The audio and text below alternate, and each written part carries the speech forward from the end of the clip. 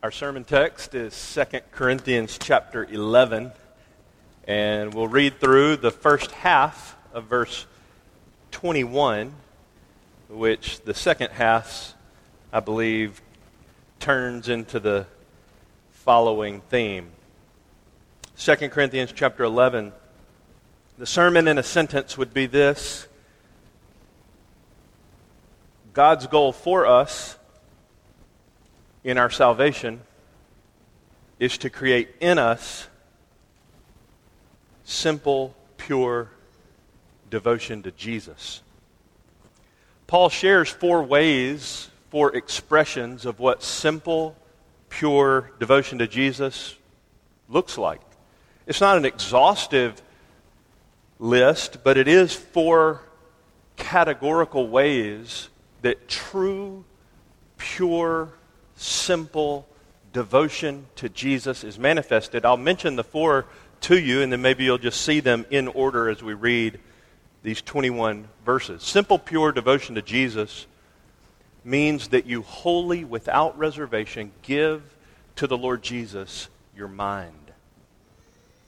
Second, that you gladly, self-sacrificially give to His people your life.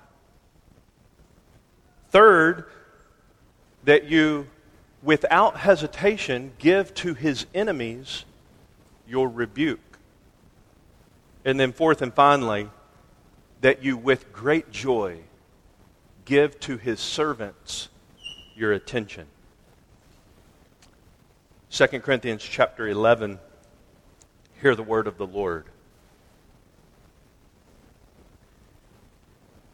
I wish that you would bear with me in a little foolishness, but indeed you are bearing with me, for I am jealous for you with a godly jealousy. For I betrothed you to one husband, so that to Christ I might present you as a pure virgin.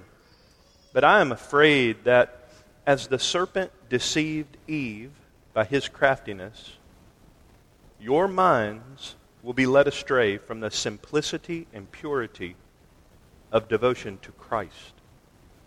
For if one comes and preaches another Jesus whom we have not preached, or you receive a different spirit which you have not received, or a different gospel which you have not accepted, you bear this beautifully. For I consider myself not in the least inferior to the most eminent apostles. But even if I am unskilled in speech, yet I am not so in knowledge. In fact, in every way, we have made this evident to you in all things. Verse 7. Or did I commit a sin in humbling myself so that you might be exalted? Because I preached the gospel of God to you without charge? I robbed other churches by taking wages from them to serve you. And when I was present with you and was in need, I was not a burden to anyone. For when the brethren came from Macedonia, they fully supplied my need. And in everything I kept myself from being a burden to you, and will continue to do so. As the truth of Christ is in me, this boasting of mine will not be stopped in the regions of Achaia. Why? Because I do not love you? God knows I do. Verse 12. But what I'm doing, I will continue to do, so that I may cut off opportunity from those who desire an opportunity to be regarded just as we are in the matter about which they are boasting. For such men are false apostles, deceitful workers, disguising themselves as apostles of Christ. No wonder, for even Satan disguises himself as an angel of light. Therefore, it is not surprising if his servants also disguise themselves as servants of righteousness, whose end will be according to their deeds. Verse 16. Again I say, let no one think me foolish, but if you do, receive me even as foolish, so that I may boast a little. What I'm saying, I'm not saying as the Lord would, but as in foolishness, in this confidence of boasting. Since many boast according to the flesh, I will boast also For you, being so wise, tolerate the foolish gladly. You tolerate it if anyone enslaves you, anyone devours you, anyone takes advantage of you, anyone exalts himself, anyone hits you in the face. To my shame, I must say that we have been weak by comparison. The Word of God. Father, would you dispatch the omnipotent third person of the Trinity to exercise His power, Holy Spirit power in our life, to the end that every last one among us would not be exempt in any way from simple, pure devotion to Jesus. We ask this for your glory in His name. Amen.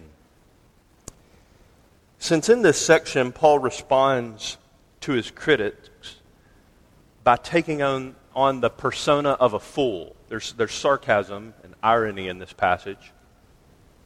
He says it explicitly in verse 1, verse 16, verse 17, verse 19, again in chapter 12, verse 11. This entire section, 11:1 through 12:13, has been referred to by many scholars as Paul's fool's speech. In it, the speech really begins in the second half of verse 21, where we stopped. But in this section, Paul is using parody to show the emptiness of his opponent's boast. The fool's speech, as I mentioned, begins in next week's text, although the theme appears 4 times in this week's passage. But this passage is, as Matt said right at the beginning of today's service and prayed multiple times already, the theme is really simple, pure devotion to Christ. Verse 3. As I mentioned, Paul unfolds 4 aspects of what such a life of devotedness to Jesus would look like. Last week's text ended, verse 17, by commanding us to boast in the Lord. This week's passage shows us how. The first is verses 1 to 6. Simple, pure devotion to Christ involves giving Him our mind. Giving our minds to Christ. There's 2 aspects in those first 6 verses of what that looks like. The first is verses 1 to 3. Giving Christ your mind manifests in a holy jealousy. Have you experienced this? Verses 1, 2, and 3. I wish that you would bear with me in a little foolishness, but indeed you are bearing with me, for I am jealous for you. With a godly jealousy. Giving your minds to Christ manifests itself in a holy jealousy. Look at the picturesque language. You can almost envision the ceremony. I betrothed you to one husband so that to Christ I might present you as a pure virgin. I proposed you to Jesus and you said yes. This is not erotic language, it's purity language. It's not the language of godless sensuality, it's the language of gospel sanctification. It's reminiscent of so many Old Testament passages where God speaks of Israel as His betrothed bride. Isaiah 50, Jeremiah 3, Ezekiel 16, Hosea 2. Let me illustrate it for you. I'll rob and adjust an illustration I've heard, maybe you as well, from our brother Paul Washer, who spoke of imagining a special forces warrior of our military coming to your house in haste because he's been called away on assignment, and this special forces warrior entrusts to you the care of his most precious possession, his preteen daughter. And he goes away to war only to come back a couple years later to observe that in the meantime, while he was away doing his diligence, you painted up his daughter with makeup like a prostitute and dressed her in a wardrobe that was according to that, and paraded her before carnal men for their sinister pleasures. What do you suppose such a warrior might do to you upon his return? How much more severe do you think it would be then for those who take Christ's bride, to whom she has been betrothed, and instead of keeping her pure unto him upon the day of his glorious and long anticipated return, she has been soiled by those who masqueraded as her caretakers? That's what Paul was afraid of. That's his word, verse 3. The Old Testament connection he uses in verse 3 is riveting. It is a matter of great trepidation. Look at the Old Testament passage. You'll immediately know where it comes from in verse 3. When the serpent entered the Garden of Eden and began to talk to the matriarch of the human race, as the serpent deceived Eve by his craftiness, my fear is that your minds will be led astray from the simplicity and purity of devotion to Christ. I think the most important word, or at least the word on which that Old Testament reference turns, is 2 letters long, A-S, as. As, Greek word hos. Like the serpent did that, I'm afraid it's happening to you. So you got to ask the obvious question. How did the serpent do it? Now, we've all heard, I trust, many wonderful sermons on Genesis chapter 3, and I never cease to be amazed at the multi-layered, beautiful insights that come from that passage. They're endless.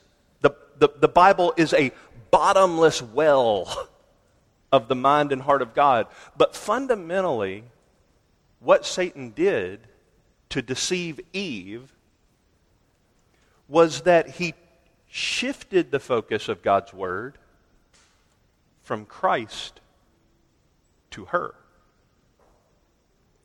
That was the fundamental deception. He did not disregard God's Word, he diluted it. He was deceptive in his use of it.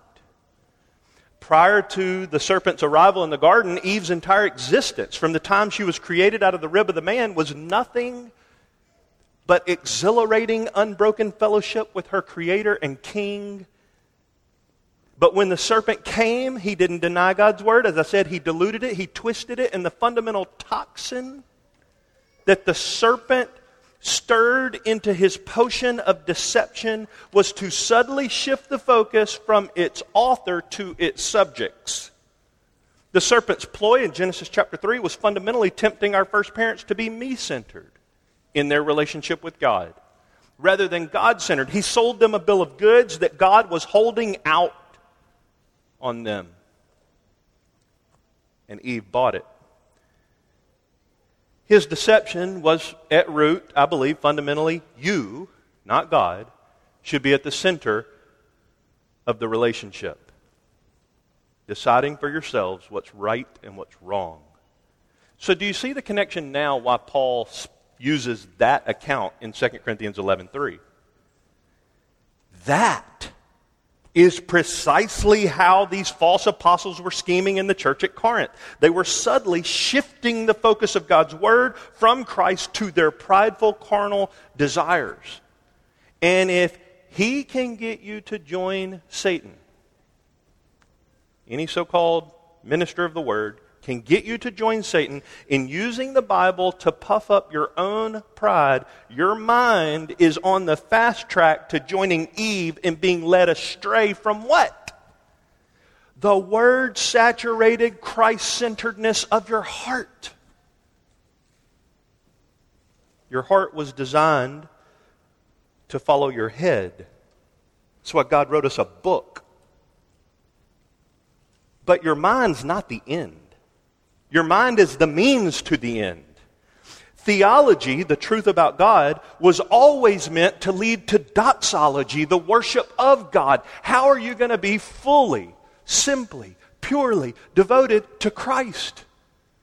Your heart has to be saturated with what seeps into it through your mind, the truth of God's Word. If your Bible reading yields great knowledge, precision exegesis, flawless hermeneutics, but never moves your affections to Christ, you haven't gone far enough.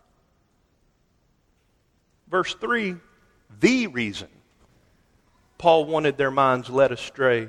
Paul did not want their minds led astray from Jesus, is because he did want their heart devoted to him. The doctrine of God was always designed to be the pathway to delight in God. How is it with you in your mind? This whole section of 2 Corinthians is just saturated with mind sort of focus. The previous chapter, verse 5, we destroy speculations and every lofty thing raised up against the knowledge of God. We take every thought captive to the obedience to Christ. That's what Paul's after in verse 2. That's what his preaching is about. But the second aspect is not only this holy jealousy as a manifestation of simple, pure devotion to Christ, a holy jealousy of giving our mind to Christ. But second, under this first point, there's in verses 4 to 6 another way this manifests. That is, giving Christ your mind would manifest in holy hospitality. Who you entertain. I'm not talking about who only eats dinner at your kitchen table. I'm talking about who you host for spiritual influence. Verses 4 to 6, the Corinthians had already been snookered.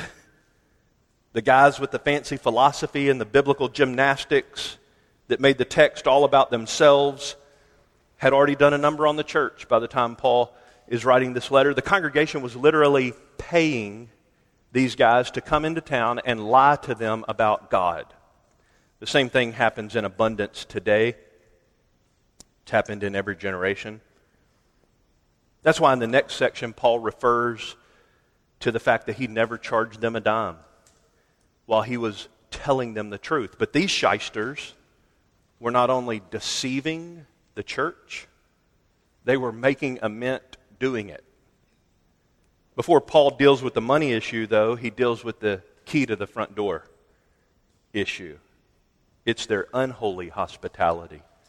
The Corinthians were so amazingly hospitable to folks. I mean, they're open.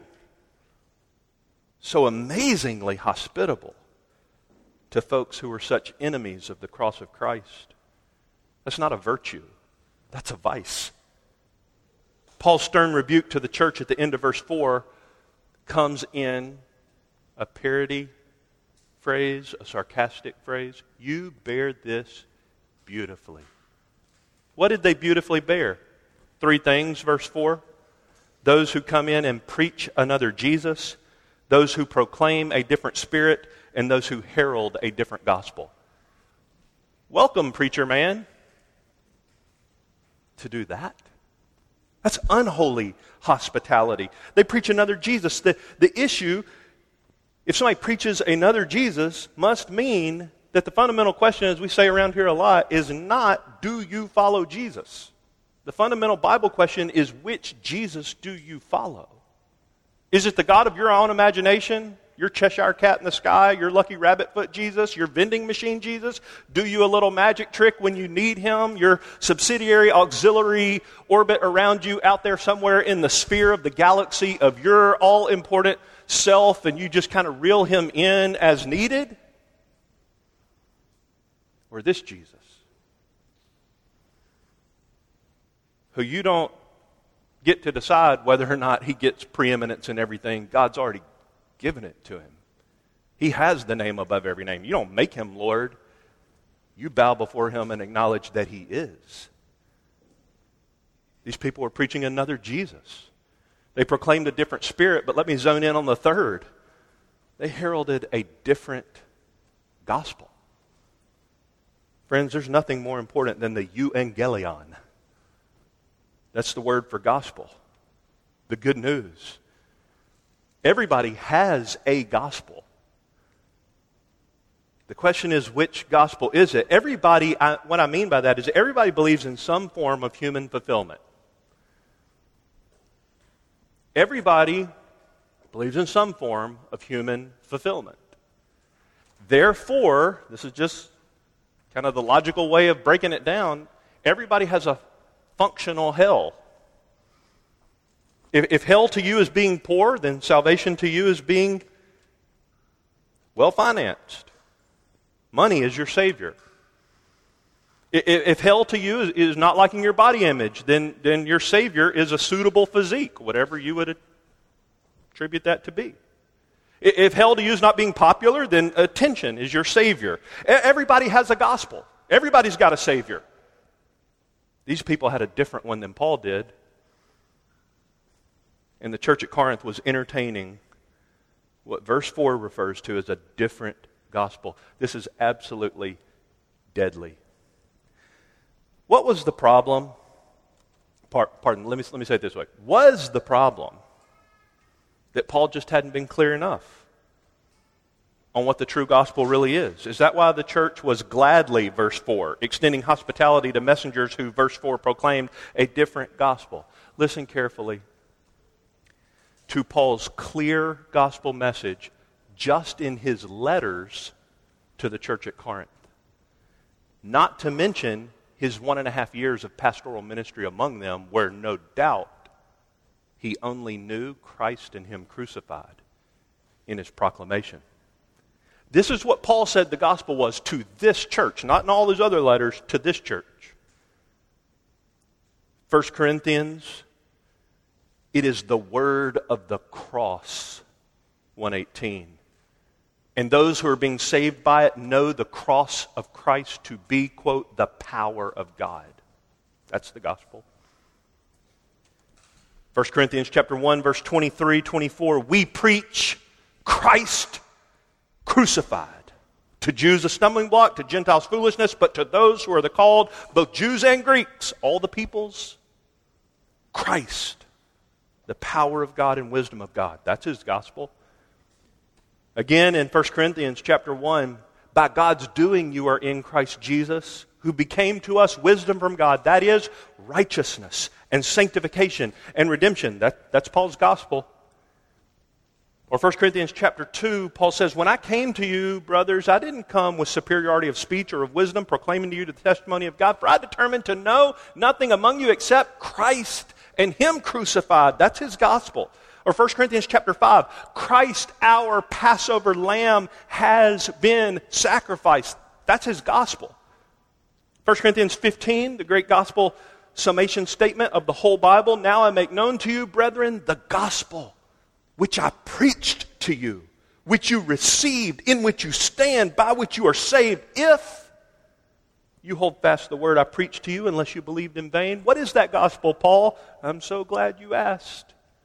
For I delivered to you as of first importance what I also received, that Christ died for our sins according to the Scriptures, and that He was buried, and that He was raised on the third day according to the Scriptures, and He appeared to Cephas and to the 12, and after that He appeared to more than 500 brethren at one time, most of whom remain until now, but some have fallen asleep. Then He appeared to James, then to all the apostles, and last of all, as to one untimely born, He appeared to me too. That's His gospel.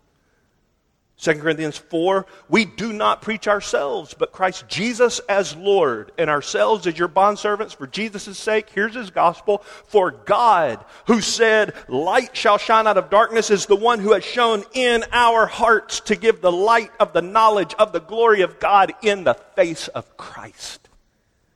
2 Corinthians 4, He who raised the Lord Jesus will also raise us with Jesus and present us with you. There's His gospel. 2 Corinthians 5:19, God was in Christ reconciling the world to Himself, not counting their trespasses against them. God made Him who knew no sin to be sin on our behalf, so that we might become the righteousness of God in Him. That's His gospel. 2 Corinthians 8:9, you know the grace of our Lord Jesus Christ. You know he's about to unpack the gospel. You know the grace of our Lord Jesus Christ. What grace? That though he was rich, yet for your sake he became poor, so that you through his poverty might become rich. That's his gospel. And in 2 Corinthians 9, they will glorify God for your obedience to your confession of the gospel of Christ. Thanks be to God for his indescribable gift. You see, there was no room in Corinth for mistaking what Paul meant when he spoke about the gospel. The Corinthians couldn't play dumb. They couldn't get away with acting as if they only fell for the fraudulent gospels because Paul didn't make his gospel plain to them. This is why Paul is so concerned for the Corinthians. That's why their hospitality toward these itinerant preachers was poisonous. And he tells them in verse 4, if one comes and preaches another Jesus whom we've not preached, you receive a different spirit which you've not received, or a different gospel which you've not accepted, you bear this beautifully. What does simple, pure devotion to Christ look like? Holy jealousy for those who are betrothed to Jesus, to be purely, simply devoted to him, and for churches to exercise holy hospitality that does not budge 1 inch on entertaining deviations from the one true, pure, God-centered gospel of Jesus Christ's death and resurrection as the only unifying source between man and God and man and man. That's simple, pure devotion to Jesus. Number 2, that was our longest point. Verses 7 through 11. Simple, pure devotion to Christ involves not only giving him your mind, but giving your life to serve his people. It's been said many times, you can't love Jesus and hate his kids. Do you love his people? And does your love manifest in a willingness to make any sacrifice to see them beautified with the beauty of Christ? There's 2 parts to this in verses 7 to 11, serving his people, gladly self-sacrificing for them. The first is verses 7 to 10, giving Christ's people your life leads to glad self-sacrifice. When Paul speaks about, sarcastically, rhetorically, the answer is no. Did I commit a sin in humbling myself so that you might be exalted because I preached the gospel of God to you without charge, verse 7? And robbing other churches, verse 8, to be able to serve the Corinthians? Or even when he was in Corinth, in need, he purposed not to burden the church, but rather some brothers from Macedonia came and from those churches brought the supply for Paul's need. He, verse 9, intentionally prevented himself from being a burden to the church at Corinth and would continue to do so. One of the ironies in this passage, among many, is that Paul did not charge the Corinthians a dime, as I said earlier, to deliver God's truth to them. Yet, the Corinthians were meanwhile paying other people to come into town and lie to them about God. Who's making the sacrifice here?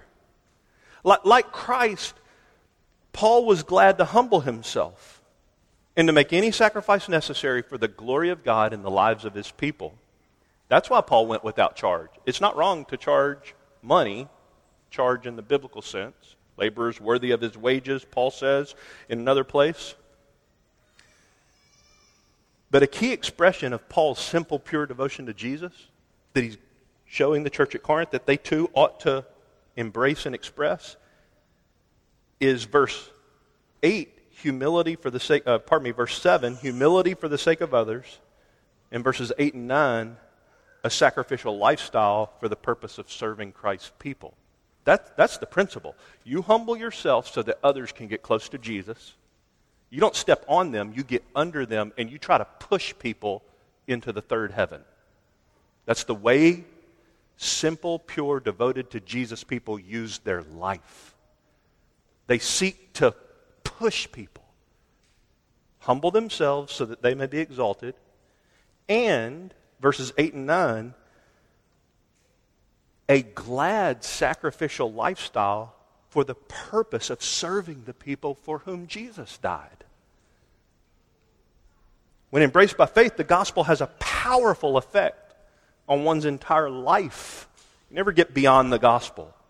But nowhere is that effect more clear than in the humbling of the pride of man and the exaltation of the honor of God. Paul was able to say to this same church in his first epistle, "Be imitators of me, just as I also am of Christ."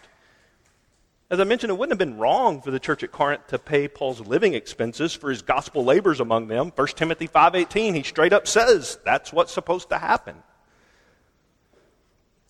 But meanwhile, picture this.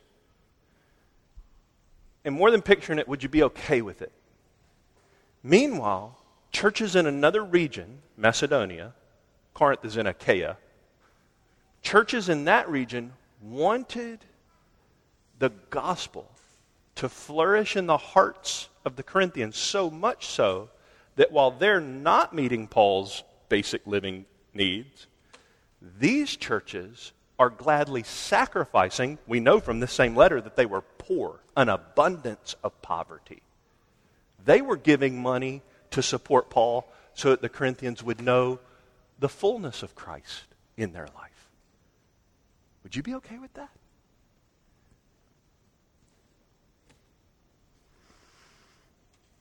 I mean, if you were one of the members of the church at Corinth, would you be okay with that? With or without monetary support, Paul was glad to humble himself. He's not being self-righteous here. He's telling them the truth, that he would make any sacrifice necessary to see those people beautified with the beauty of Jesus.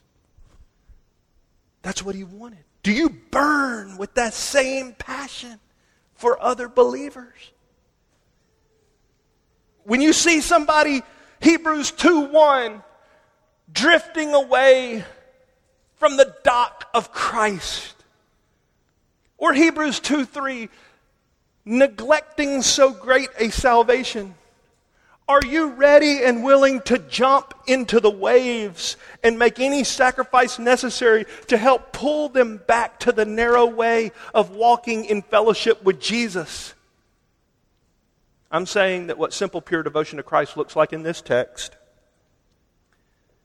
is that you gladly sacrifice yourself for the Christ-centered gospel advance of his people. There's a powerful motivating factor that must fuel such a sacrificial life. It's not willpower.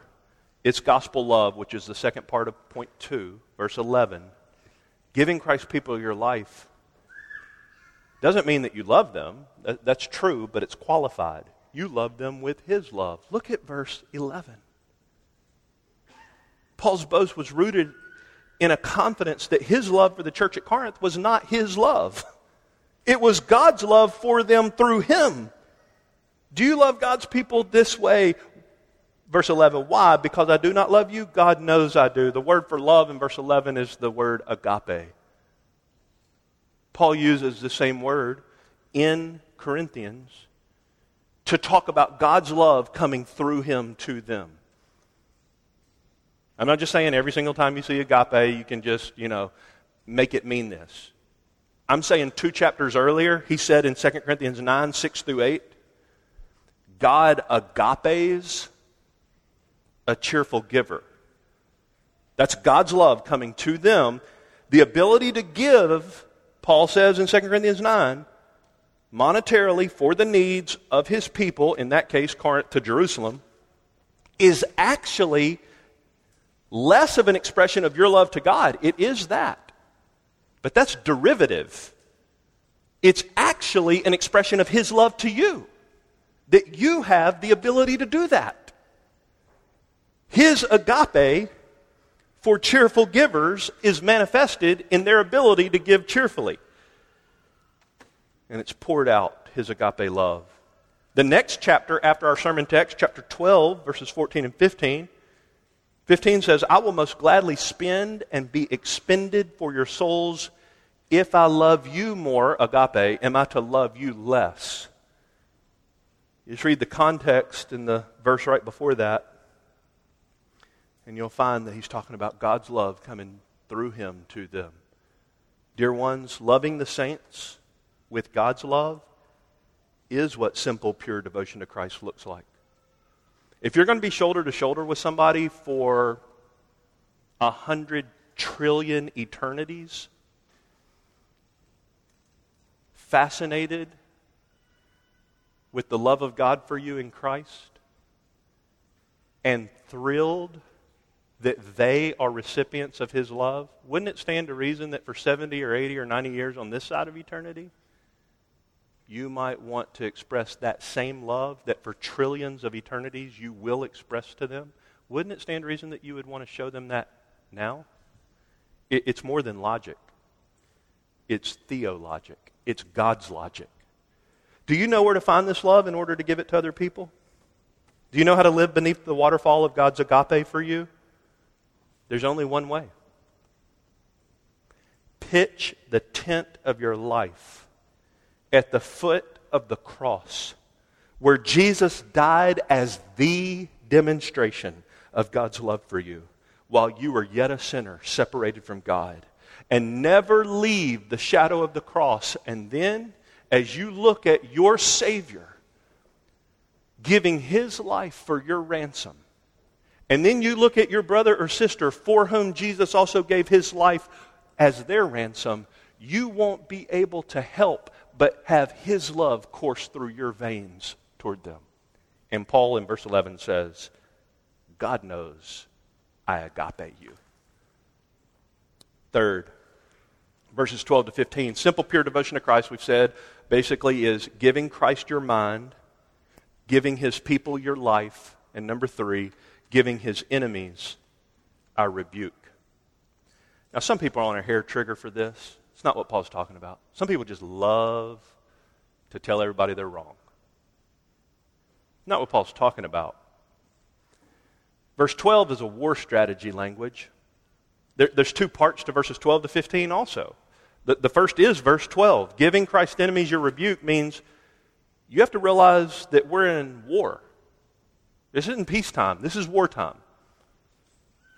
And the enemy is seeking to make advance into Christ's territory. Look, we ought not be surprised when lost people act like lost people. But when the enemy encroaches into the church, we should have already been on red alert. Verse 12 is war strategy language. Paul is seeking to outwit the enemies of the cross of Christ like a general would seek to outwit an opposing military. In verse 12, Paul is seeking to set up a beachhead behind the enemy lines to cut off their supply. It's active language. He wants to bomb their primary bridges and thoroughfares so that they cannot get inside of Christ's territory. Verse 12, but what I'm doing I will continue to do so that I may cut off, ESV, undermine, opportunity from those who desire an opportunity to be regarded just as we are in the matter about which they're boasting. All of this strategic, proactive attack on Paul's part was motivated by his simple, pure devotion to Christ that sought to protect the flock for whom Jesus died. Such devotion to Jesus is not an isolated experience. That's not how we devote our life to Christ. It's not me and Jesus private. It's very personal. It's not private. Rather, simple, pure devotion to Christ doesn't happen off in a monastery somewhere.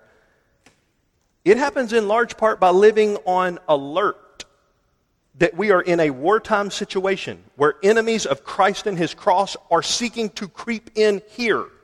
This isn't theoretical preaching that might apply one day. I'm talking about this church in this time. The enemy's always trying to rear his ugly head, to creep into the sheep pen, to do damage to those for whom Jesus died. If he cannot finally destroy you, and believer, he cannot, he will do all he can to distract you from Christ. Therefore, those who are devoted to Jesus are ready and willing to fulfill our service to our King by cutting off, verse 12, undermining those who desire to dilute the gospel of Christ. But also, such devotion to Jesus requires drawing clear lines of demarcation between his servants and the servants of Satan. Verses 13 to 15 is scary, isn't it? This is the second subpoint under number 3, giving his enemies our rebuke. First, we draw lines. We seek to undermine the enemy's attack. But the second part of that is giving Christ's enemies our rebuke means we call out satanic deceptions for what they are. Now, we live in a very childish day. It's kind of hard, to be honest, for me to know I've prayed and sought the Lord, and maybe what I say in the next few minutes will be moderately helpful. But we live in such a childish day of cancel culture. It's almost hard to say this in a way that won't be misheard. I mean, if somebody disagrees with somebody on the internet, you just cancel them. And then you just move on and don't have any detractors, nobody who ever disagrees with you. You just accumulate for yourself an echo chamber of those who will only reinforce your already prideful position. 2 Timothy chapter 4 talks about that. So on one hand, while we live in the day of that kind of culture, we also, this is my effort to speak it faithfully, we live in another kind of twofold day. One, cowardly prophets who will never name names. Never say this person's dangerous. That person's an enemy of Christ. That person's a satanic ambassador. So on one hand, we have cowardly prophets who won't name names. And on the other hand, we have self-proclaimed prophets whose entire agenda is to incessantly virtue signal by self-righteously naming everybody's name except themselves. Of course, they're, perfectly illumined and have no fault, and they tell everybody else how wrong they are. Does it surprise you that in this passage, Paul knows exactly who he's talking about? The Corinthian church knows the faces and the names of the people he's talking about, and he never says their name. Does that surprise you? It's not because Paul's a coward. It's because he knew and they knew that he knew exactly to whom he was referring. This is similar to Galatians. The most serious problem in the New Testament that was addressed through the book of Galatians, where the people weren't just entertaining folks who were one click off true north and not preaching Jesus faithfully, but those folks in the Galatian region were entertaining false gospels from false prophets. But Paul didn't name any names in Galatians either. The most serious situation in the New Testament, Paul didn't say one name. Again, it's not because he's a coward. In 2 Timothy 3, he just generally talks about imposters. They knew who he was talking about. But in other passages, though, Paul is quick to name names. In no uncertain terms, Paul names all sorts of people with strong, clear rebukes. Go read 2 Timothy sometime soon. Phygellus and Hermogenes in chapter 1 who turned away from Paul in Asia. Hymenaeus and Philetus in chapter 2 who were full of worldly, empty chatter. My goodness, was that written this morning? Or was that written 2,000 years ago? Men full of worldly, empty chatter leading to ungodliness that spreads like gangrene. Who does that? Hymenaeus does that. Who else is constantly talking in a worldly way, Paul? Philetus. Don't listen to those men. What about chapter 4 of 2 Timothy, where Paul talks about Demas, who loved this present world and therefore deserted Paul?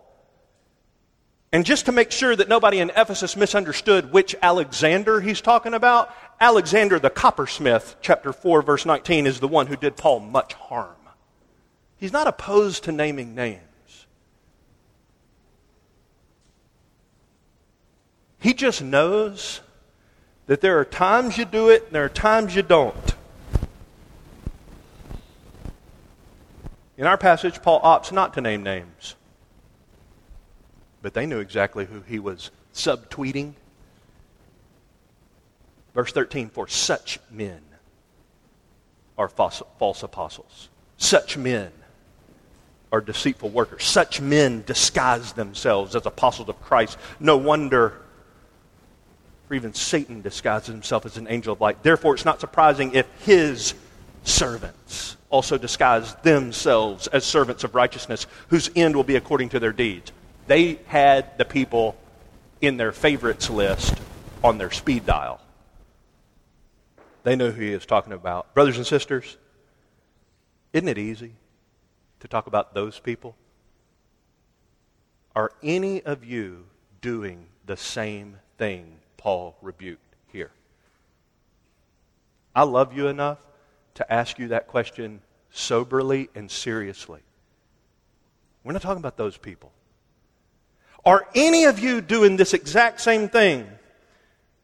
Are you paying people to lie to you about God? God forbid, I'm not that guy, but I'm actually not the one that I'm talking about right now. You may not be mailing money to TBN,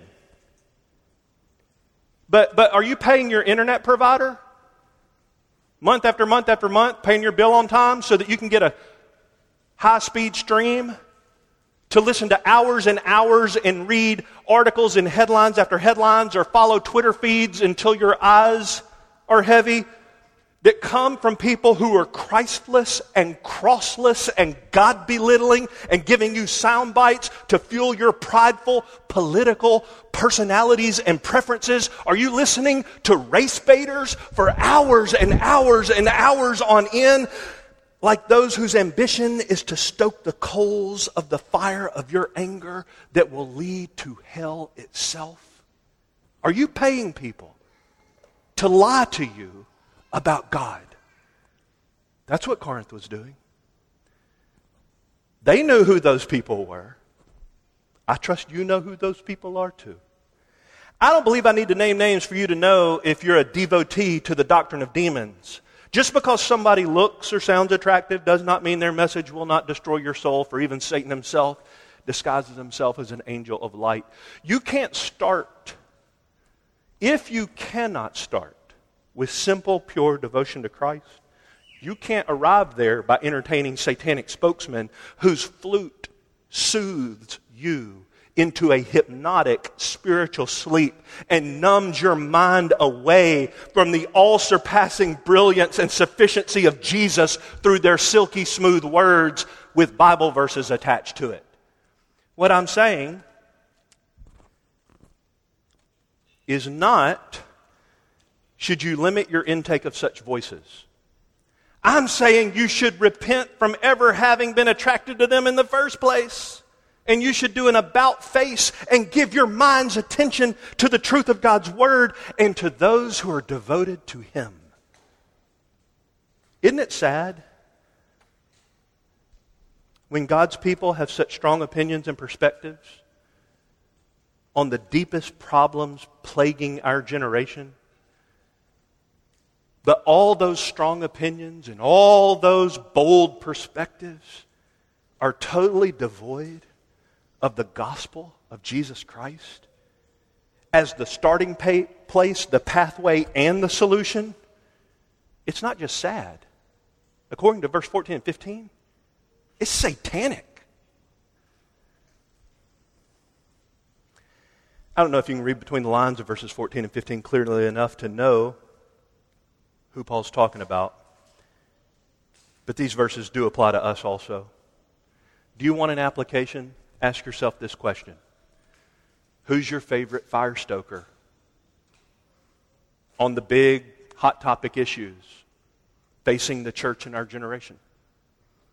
And how clearly does that voice or those voices, how clearly, I mean clear, explicit, you don't need special powers of interpretation to figure it out. How clearly do your favorites exalt the Lord Jesus Christ as the only adequate answer?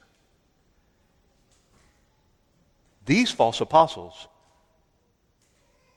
had hundreds of thousands of followers in their social media feed.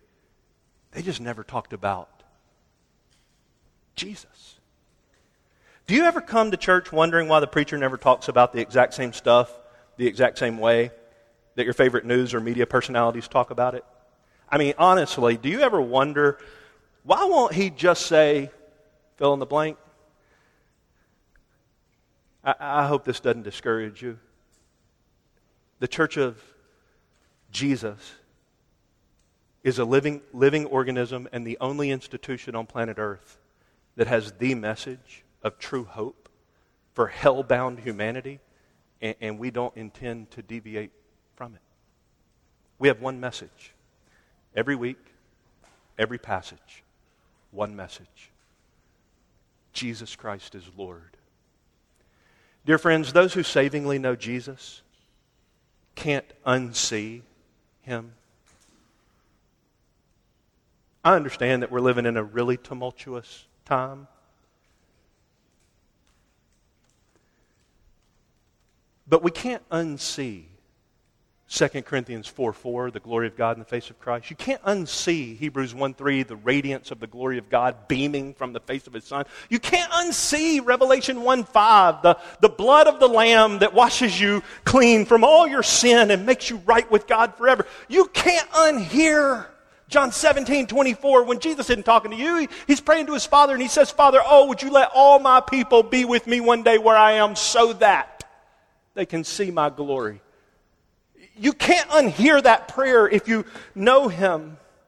So His glory and His sufficiency is going to sustain every last one of His people in perfect harmony with no division between them for all of eternity. He's got to be relevant to the issues that seek to jeopardize our harmony now. So repent. Repent from Christless solutions and from giving your attention to those who make a living building internet platforms, trumpeting to you their perspectives. Such Christless people are Satan's servants.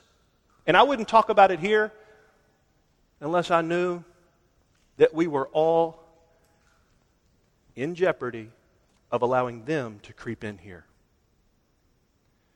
And they are creeping in. Because whether it's minutes or hours or days, if you're feeding your mind on that garbage, I guarantee you it's distracting you from Christ.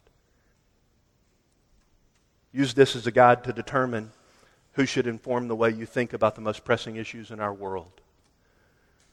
Paul's criteria, one commentator said, for determining what is foolish was not Greek philosophy. That's what Corinth was impressed with. What would Greek philosophy be like in our day? It would be popular modern philosophers, news outlets, radio and social media thought leaders. That's our Greek philosophers. It would not be them, this commentator writes, or the theater. What would the theater be in our day? In modern terms, that would be celebrities, popular people. So this commentator says, Paul's criteria for determining what is foolish is not Greek philosophy, not the theater, but not talking as the Lord would talk. Chapter 11, verse 17. Instead, talking in chapter 11, verse 18, the way the world talks, which literally translated 11:18 is according to the flesh. Do you talk just like lost people talk about all the most important issues in our society? Thus, the commentator concludes, foolish boasting focuses on human distinctives and spiritual experiences instead of calling attention to the Lord as the giver of all things in Christ. Put another way, if the water you drink all week long is laced with cyanide, it's not going to make you more healthy. At some point, it's perfectly appropriate to ask the same question in our day that Paul asked to the Galatian churches in his day. You foolish Galatians, who has bewitched you, before whose eyes Jesus Christ was publicly portrayed as crucified? That's fundamentally what he's saying to the church at Corinth. You have the true gospel, and you're going to pay people to come in here and lie to you about God? Which ties directly into our fourth and final point. It's the opposite side of giving your attention to Satan and his servants. Verses 16 to 21, simple, pure devotion to Christ. Not only you give Him your mind, you give His people your life, you give His enemies your rebuke, but also you give His servants your attention. You give His servants your attention. I don't know why God designed it this way. I just know He's wiser than any of us. And for some reason, he found it fitting that he would gift from the risen Jesus to every local church people to just hold Christ out from the Word to them time and time again. That's God's design. I think it's a rather strange idea. In the 21st century, when you got the history of the information of the world on a gadget in your pocket, you're sitting here listening to one guy monologue. But this is a parable of salvation where you sit there and do nothing, and Exodus 14 happens for you. Be silent. The Lord will fight for you. Preaching is a parable of the gospel. You do nothing but receive, and God does everything on your behalf. That's why he designed it, I believe, fundamentally. And so his people give his servants their attention. They don't give Satan's servants their attention. They give him their attention. That's what simple, pure devotion to Christ looks like. Verses 19 to 21, the Corinthians were gluttons for punishment, weren't they? But they didn't know it. They got gaslighted. They're not off the hook. They're at fault. But there are predatorial people in this world who seek to take advantage of other people. And the Corinthians just got snookered. They got gaslighted. Verse 19, they were glad about it. But if they were in their right mind, they wouldn't have been glad about it. I mean, that's Paul's words. You bear this gladly. What did they bear gladly? Verse 20, tolerating these men who did what to them? Enslave them, devour them, take advantage of them. So abused was this church by those shysters that the Corinthian congregation sat there with smiles on their faces and their Bibles open as these people exalted themselves, verse 20, and slapped the church in the face. But verse 19 says they were glad about that. Accentuating the irony, verse 21a, Paul says, in no doubt a way of parody, that he was too weak to pretend to be as strong as those foolish preachers. He's not going to play their game. You see, the false apostles were literally bringing deadly doctrines into the church. How were they doing it? They were turning the dial of the compass for the minds of the church away from Jesus. But on the contrary, Paul had preached to these precious ones the truth of God's gospel word to them. He had demonstrated for them God's own love. And these apostles are killing them. They're literally enslaving them, devouring them, and hitting them in the face. That's kill you language. Paul, on the other hand, told this same church. Let me tell you the references and then tell you what he said, just so you can know how many times he said it. Chapter 1, verse 14. Chapter 6, verse 12. Chapter 7, verses 3 and 4. Chapter 7, verse 14. Chapter 7, verse 16. Paul told them he would die for them. These people are killing them, and Paul's willing to die for them. So now the question's obvious. Who's loving you with God's love in the equation? When one is killing you with spiritual poison and the other is ready to die for you to give you Jesus. When somebody's bringing aberrant doctrines into the church, simple, pure devotion to Jesus looks like calling a spade, rebuking Satan's servants, and listening to those who give us clean water. If the spiritual bartender is slipping poison into your drink, stop going to the bar. On the other hand, simple, pure devotion to Jesus, give your life's attention to God and to those that in His wisdom He has given to us to give us pure drinks of water, at least as pure as saved sinners can. I'm sure there's more sin in this sermon to send me to 10 hells.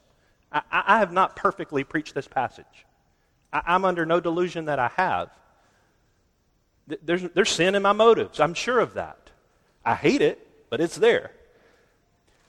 But people who at least with a heart full of prayer and a Bible open and Jesus in view are trying to give us clean water. That's why we say around here on Sundays that we take the Lord's Supper and oh, how I long to meet you at that gospel table again. We say every single time we take the Lord's Supper, you're welcome to come to this table if the church to which you belong, you're a member or whatever meaningful accountability they call it, if the church to which you belong, listen carefully, preaches the exact same gospel you heard here today, no deviation, let's meet at this gospel table. We say it that way because, like Spurgeon put it, a lot of people can preach the gospel better than me. But Spurgeon said, nobody can preach a better gospel than me. Friends, there's only one gospel. And whether the servant stammers and stutters and fumbles all over himself, trying to get out the real gospel, or whether he's polished and eloquent and tremendously capable, there's only one true gospel. And simple, pure devotion to Christ means we avail ourselves to preachers and teachers who preach the message of Jesus while they're yoked to Christ and while they wear a mantle that they can smell even as they try to herald Jesus. And that mantle has been singed in the fires of hell and soaked in the blood of Jesus. And it's the most important thing in the universe. Eternity hangs in the balance on what think ye of Christ. So the application, maybe you'll be excited to know, was the 4 points of the sermon. It starts with genuine conversion. You must first turn from your sin and trust Jesus alone to forgive you by His death and resurrection, to impute to you His righteousness as you faith Him, you entrust yourself to Him. You have to start there. And it is amazing what true conversion will do to your walk with Jesus. But if you're in Christ, how should you apply the sermon? You should give Him your mind. You should gladly sacrifice yourself for the good of His people. You should rebuke His enemies. And you should give your attention to His servants. May God help us to do it. Let's pray together. Father, we ask that whatever verse 3 means, whether I've hit it on the head or smashed the board a bunch of times and occasionally hit the nail, whatever you mean in verse 3, simple, pure devotion to Jesus. Oh Lord, don't let our minds be distracted from that. We ask for your glory in Jesus' name.